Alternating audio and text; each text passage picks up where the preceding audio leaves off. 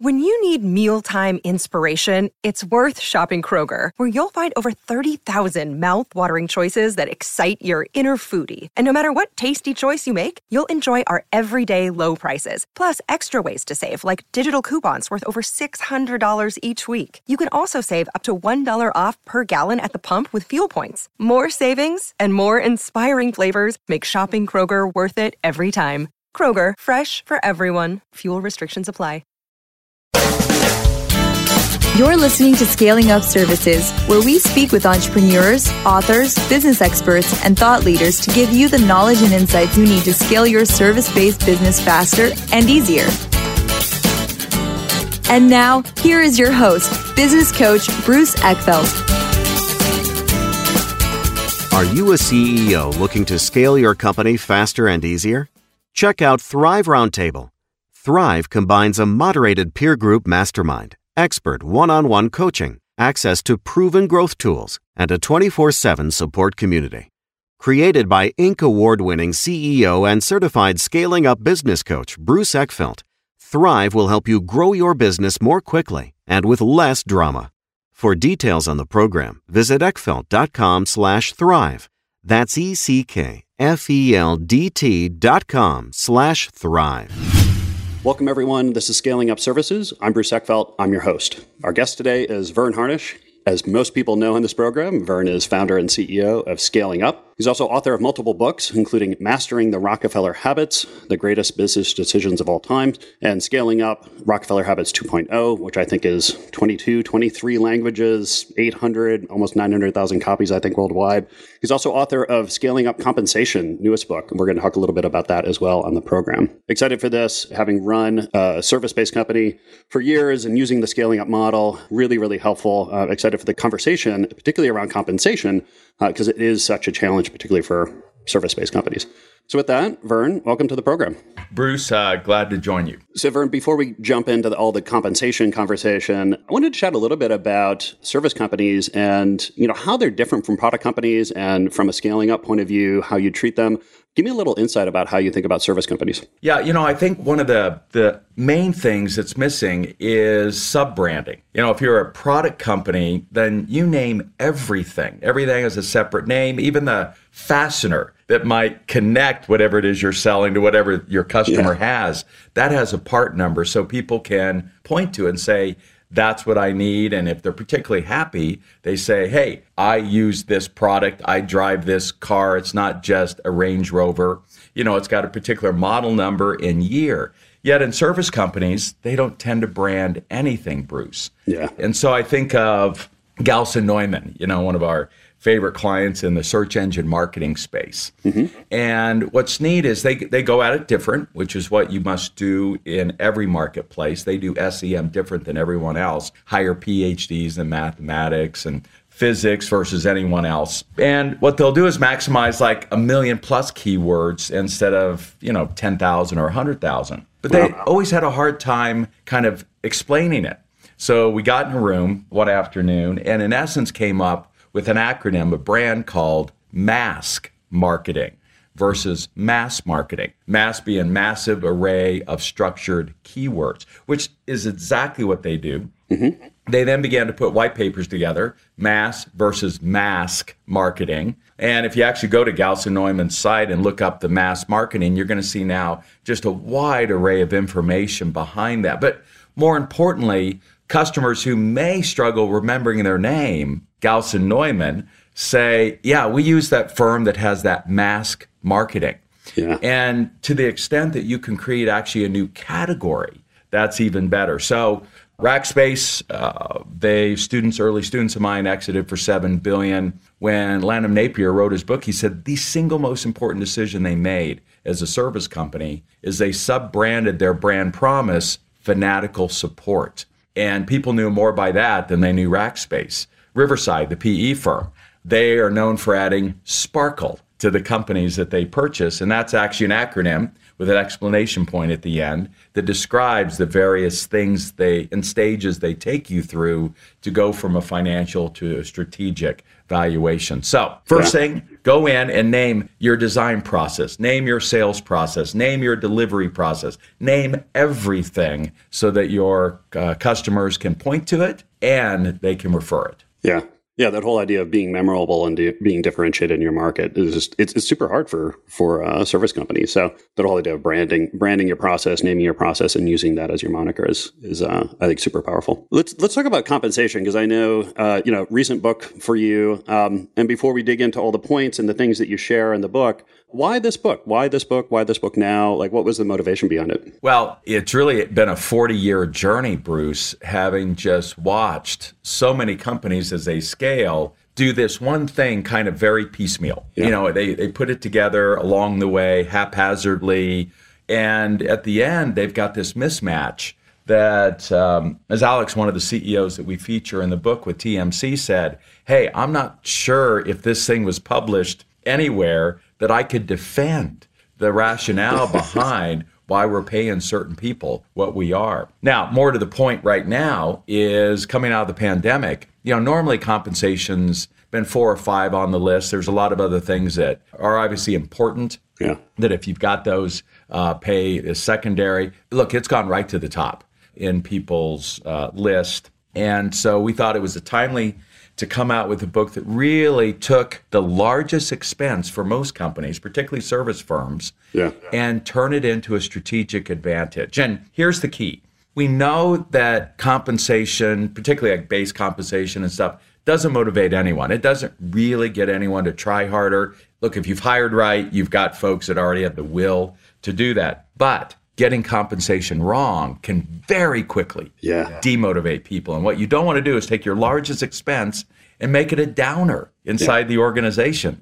But if you get it right, we see profitabilities jump hundreds of percent. And we've seen revenues jump hundreds of percent. It's like pricing. And we get it wrong because we're dealing with people. And people are not logical. They are psychological. Exactly. You kind of start the book with this phrase that I love, which is your compensation strategy needs to create value for your customers. I think that's a really important kind of a point or framework on this. How did that come about? Like, why do you look at compensation as something that's going to create value for customers? Well, folks that are in the U.S. know the tragedy of Wells Fargo. You got to be careful. You get what you pay for. Yeah. And all of a sudden you end up incenting people to rip off the customer, rip off the marketplace. And, those are extreme examples, but they happen throughout the organization where you've got people, because of commissions, pitted against each other. And so the client's not getting the service that they might need. I love the Container Store. There's no ounce of commission there, which most retailers have. But Kip and Garrett were real clear. We don't want anyone fighting over the customer. When you check out at the retail counter, the first thing you want to ask is, who was your sales associate on this deal? Well, I had like 4 people help me. And I really, if somebody knows more about that particular thing I want to buy, let's get that person over there. So it's starting with what is best for the customer, and then making sure that our compensation system aligns with that inside the organization. Yeah, I see that happen so wrong so many times, these kind of mixed incentives that end up hurting the customer experience, the customer service, or really the value you're delivering.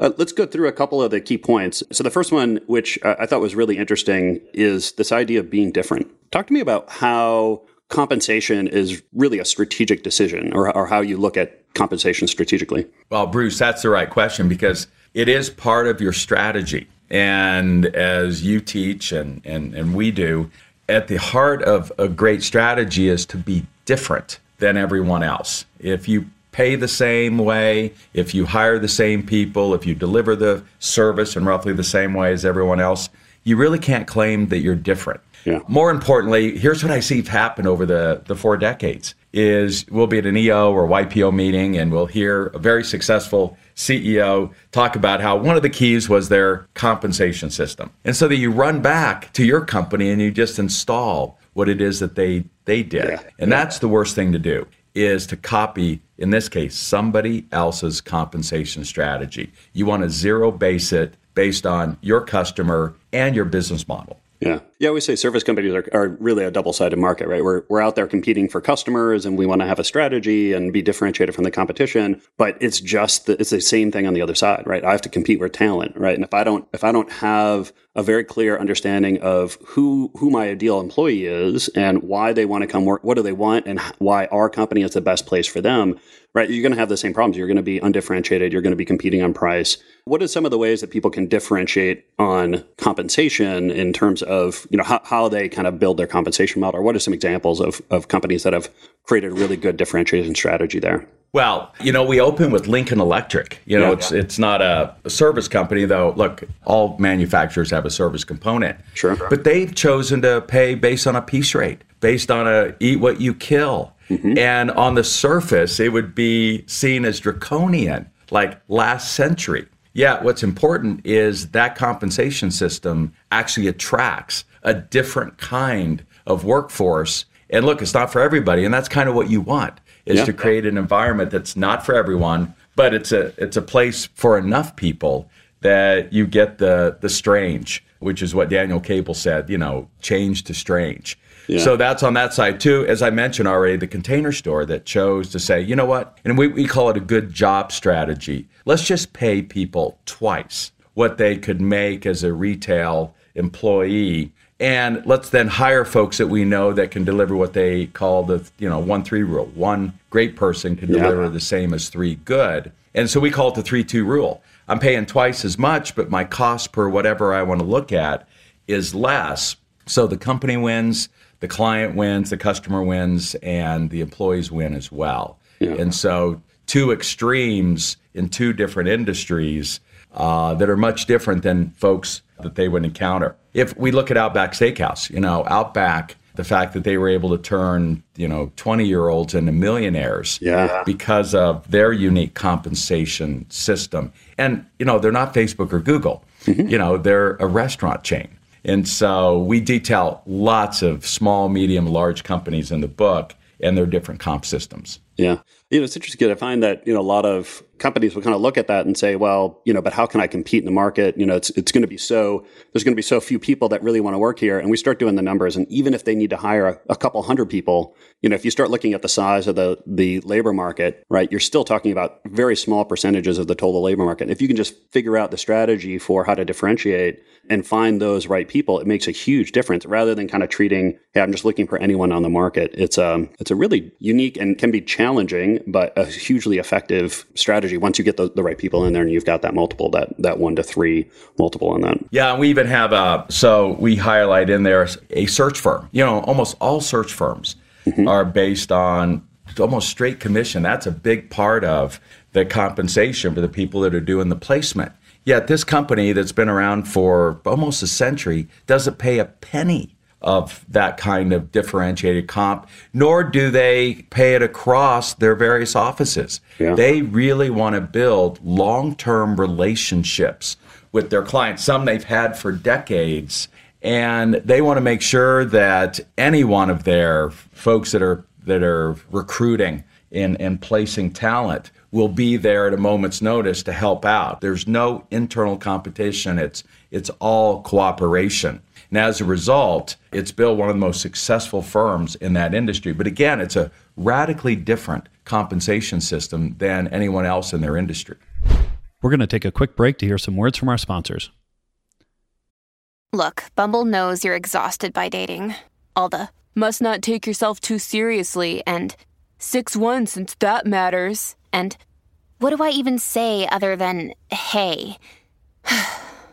Well, that's why they're introducing an all-new Bumble, with exciting features to make compatibility easier, starting the chat better, and dating safer. They've changed, so you don't have to. Download the new Bumble now. And now back to our program. You mentioned something in the beginning where the idea of if anyone looked at our compensation scheme, they wouldn't know what to do with it. Like, it doesn't make any sense. And I think this whole idea of creating some kind of logic, and my rule was always, if a print ended up on the printer and someone else grabbed it accidentally and they saw what everyone's making, like I wanted to have it reasonably defendable. Right? Like I want to be able to explain why we do it that way, even if they disagree with it, there was some logic to it. And I like this, the second point you make in the book, this whole idea of fairness is not sameness. And you give the example, which we ran into all the time, a 27-year-old software developer may make a lot more than a 45-year-old ops manager, right? Because of the nature of the market. How do you deal with this kind of fairness versus sameness? And what are the factors that go into coming up with some of the levels or how you compensate different roles and different people? So it's starting with, this fundamental idea that even though it may be the same position inside the company, a service tech to a programmer to an engineer, there really is a wide band of difference between their performances. We've really, they've measured it over and over. There can be a 3x difference, and as Bill Gates has famously, said, there can be a 10,000x difference between one key engineer, designer, programmer than the next one. And so your compensation system needs to accommodate that in a rational way. So in that chapter, we really talk about a professional service firm out of Barcelona, TMC, about 450 employees. They've got a whole band of radiologists that do overnight kind of readings for hospitals in Europe, where they've got them based out of Australia. And then they've got the support staff. And one of the things they had to do first was create bands, but very wide pay bands for base pay, where there can be a differentiation of up to 2-to-1, maybe even 3-to-1. Based on individual skill and performance and education. And they've been very thoughtful in figuring out 5 things or filters that you can move up in terms of getting a higher pay within that single band. And so that's one of them. Down to, it's interesting, I was with a high-tech firm yesterday, a client of mine, and they were talking about their 401k matching program. And so in the book, we feature one of the firms that realized that 401k matching wasn't fair. It was the same for everyone, but it wasn't fair to the front line who didn't have the kind of money that they could actually contribute to be matched by the company as folks higher up in the organization. And so they went in and they changed that in order to make it much more fair. Let's provide distributions to the front line whether they have a penny or not in order to contribute. Let's recognize that. And then I love the Chula example. We've got a client that's really finally innovated in the fast casual Indian food space. And one of the things in the conscious capitalism movement that we're going back to is a day's work deserves a day's pay. And what's interesting in a lot of service firms is their front line is working paycheck to paycheck and maybe even having to go to payday loans, which is draconian. And so Chula has the option, if you need it, to be paid daily. And this company's got Surface Techs and others, even though they're a high-tech firm that just raised $100 million. And they were like, you're right. We've got some of those people that would be probably well served, and we could differentiate ourselves with that talent if we could pay them daily. And services have popped up to make this easy. So those are some of the aspects around fairness. Yeah, I like it. Let's talk about bonus plans and kind of incentives, because I know this is a big part of the book where you really kind of dig into why most bonus plans fail or why they're problematic. Talk to me about this whole idea of kind of easy on the carrots. Like, how do you create incentives, or how do you approach the incentive kind of strategy in businesses? Yeah, and the caveat there, Bruce, and we put it kind of in the subtitle of that chapter, it's really around the individual bonus plans. And it really starts with, again, the psychological challenge that, and the research, again, is clear, 97% of executives think they're in the top 10%. And so this is where, if they're not earning these individual incentives, it can actually end up being a downer. It's one of the reasons why the salesperson of the year or the month is so dangerous, because, and then you tie some kind of compensation or bonus to it. Because all the other salespeople know that, Bruce is always going to win it. And so why should we even try?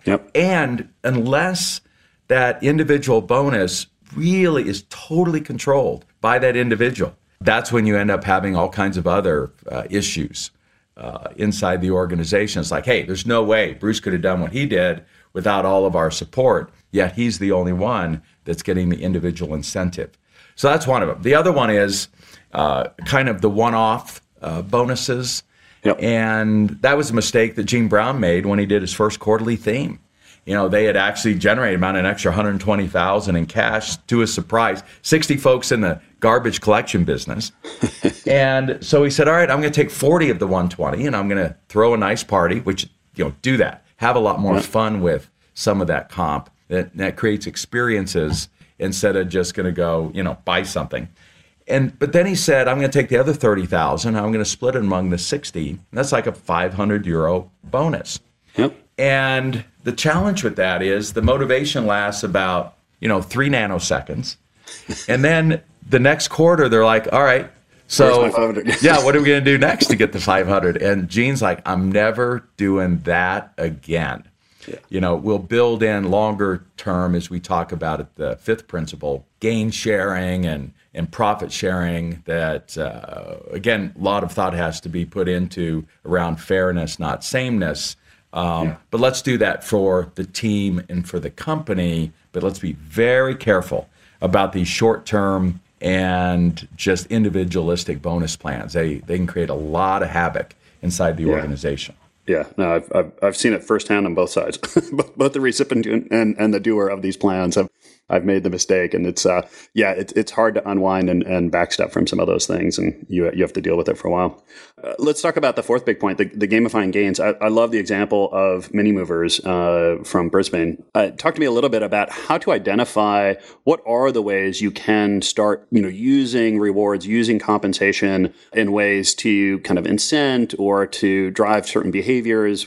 How does that work, and where have you seen some good examples? Well, there we want to just pop back for a moment and talk about what are the real effects, the 3 effects of financial incentives. Yeah. And the third one is a motivational effect. We're going to get people to try harder. And that's the one that research over and over shows is least effective. Again, if you've hired the right people, they're like, hey, I'm not a Pavlovian dog. You don't have to throw me a bone. I'm going to work hard. I want to do a great job. Yeah. So let's stop the monkey business.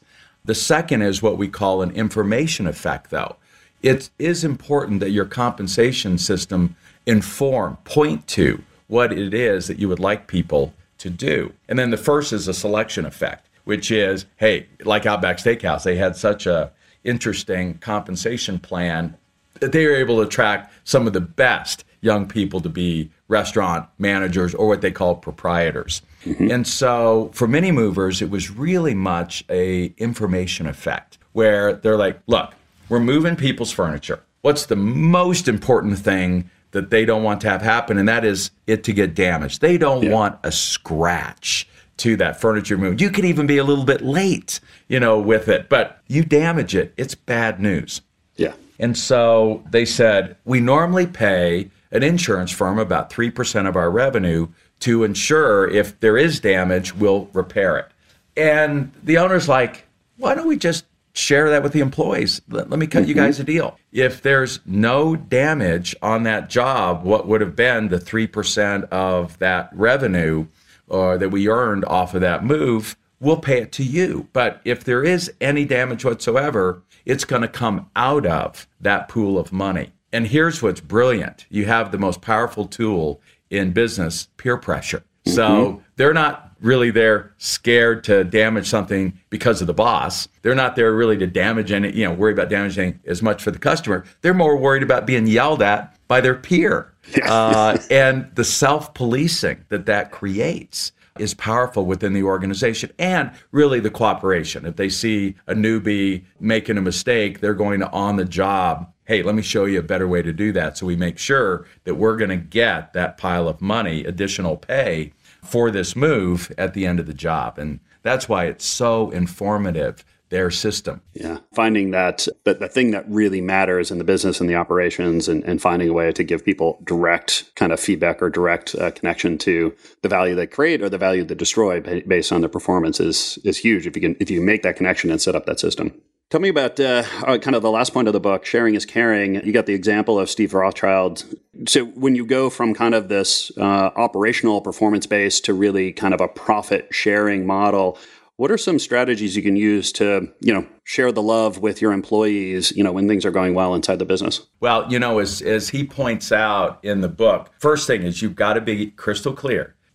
I'm not expecting people to work harder for it. It's too long term, for it to have any kind of effect on the day-to-day activities of your people. But here he feels like it gets them to think different, to make better decisions. Again, it's more of an informative effect than it is a motivational effect. By the way, having a bonus sharing plan, and this is what the client we had yesterday talked about, said, look, you just got to have it, or you're not going to get the talent in the 21st century. So it has a selection effect up front. The fact that people in his industry know that if you join his firm, you've got this significant opportunity to make 15 to 20% more from the profit sharing plan at the end of the year. But the main thing it does is get them to think like owners. So there were two decisions he highlights in there. They used to go to all kinds of trade shows. And once they moved to this profit sharing plan, it was the employees that came to him and said, look, I think there's only these two shows that are worthwhile. Yeah. And by the way, when they were at the shows, they used to do a lot of whining and dining. But again, that would come out of the profit sharing plan. They're like, you know what? Why don't we cut that out? And so it was nice that you've got all the brains in the company engaged in thinking like the owner and not just the owner. And that's the kind of information effect that you want to have happen inside the organization. Yeah. And I've seen, I'm probably did this early in my career. I think there's a big difference between a real profit sharing plan and a deferred compensation plan.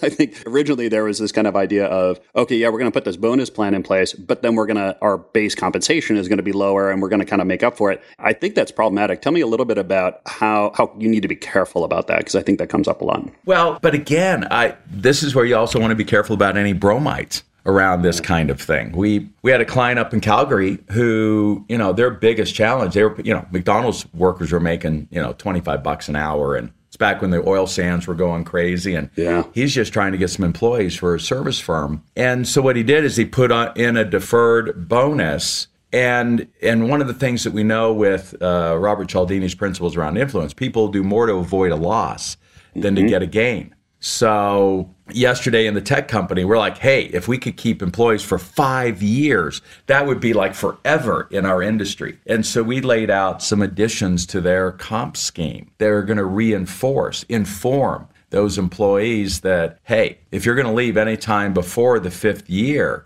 you're going to leave a lot on the table. Now, back, I think, to what you were inferring is if you're trying to do that with a very low base, again, that could work in certain situations.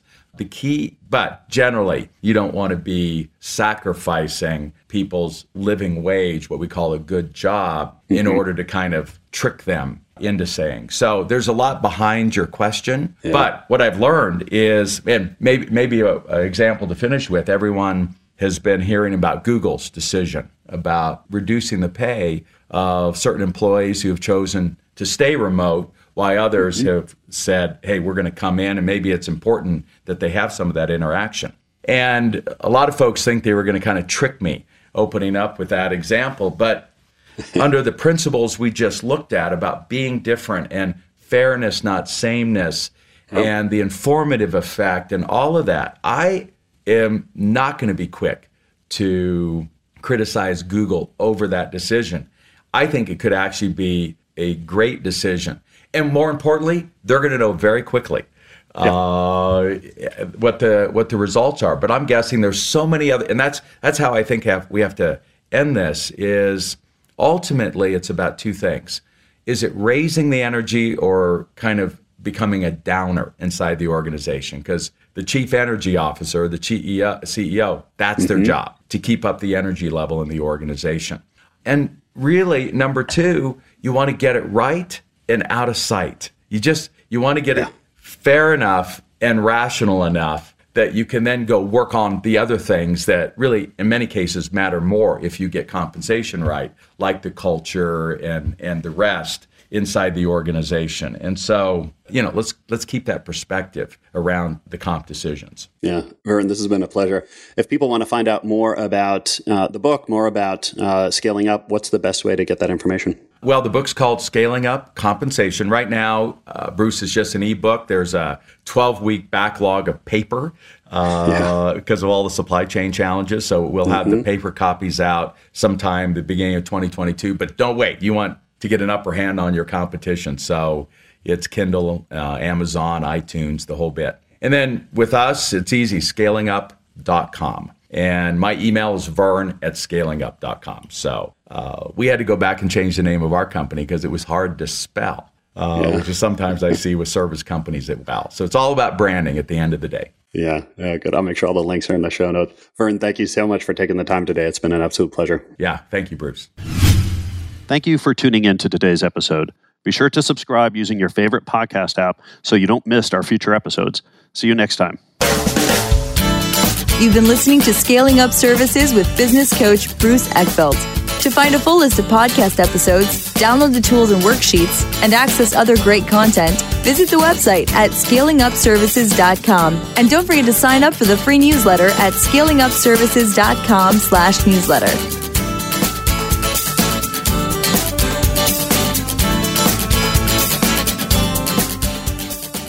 This podcast is a part of the C-Suite Radio Network. For more top business podcasts, visit c-suiteradio.com.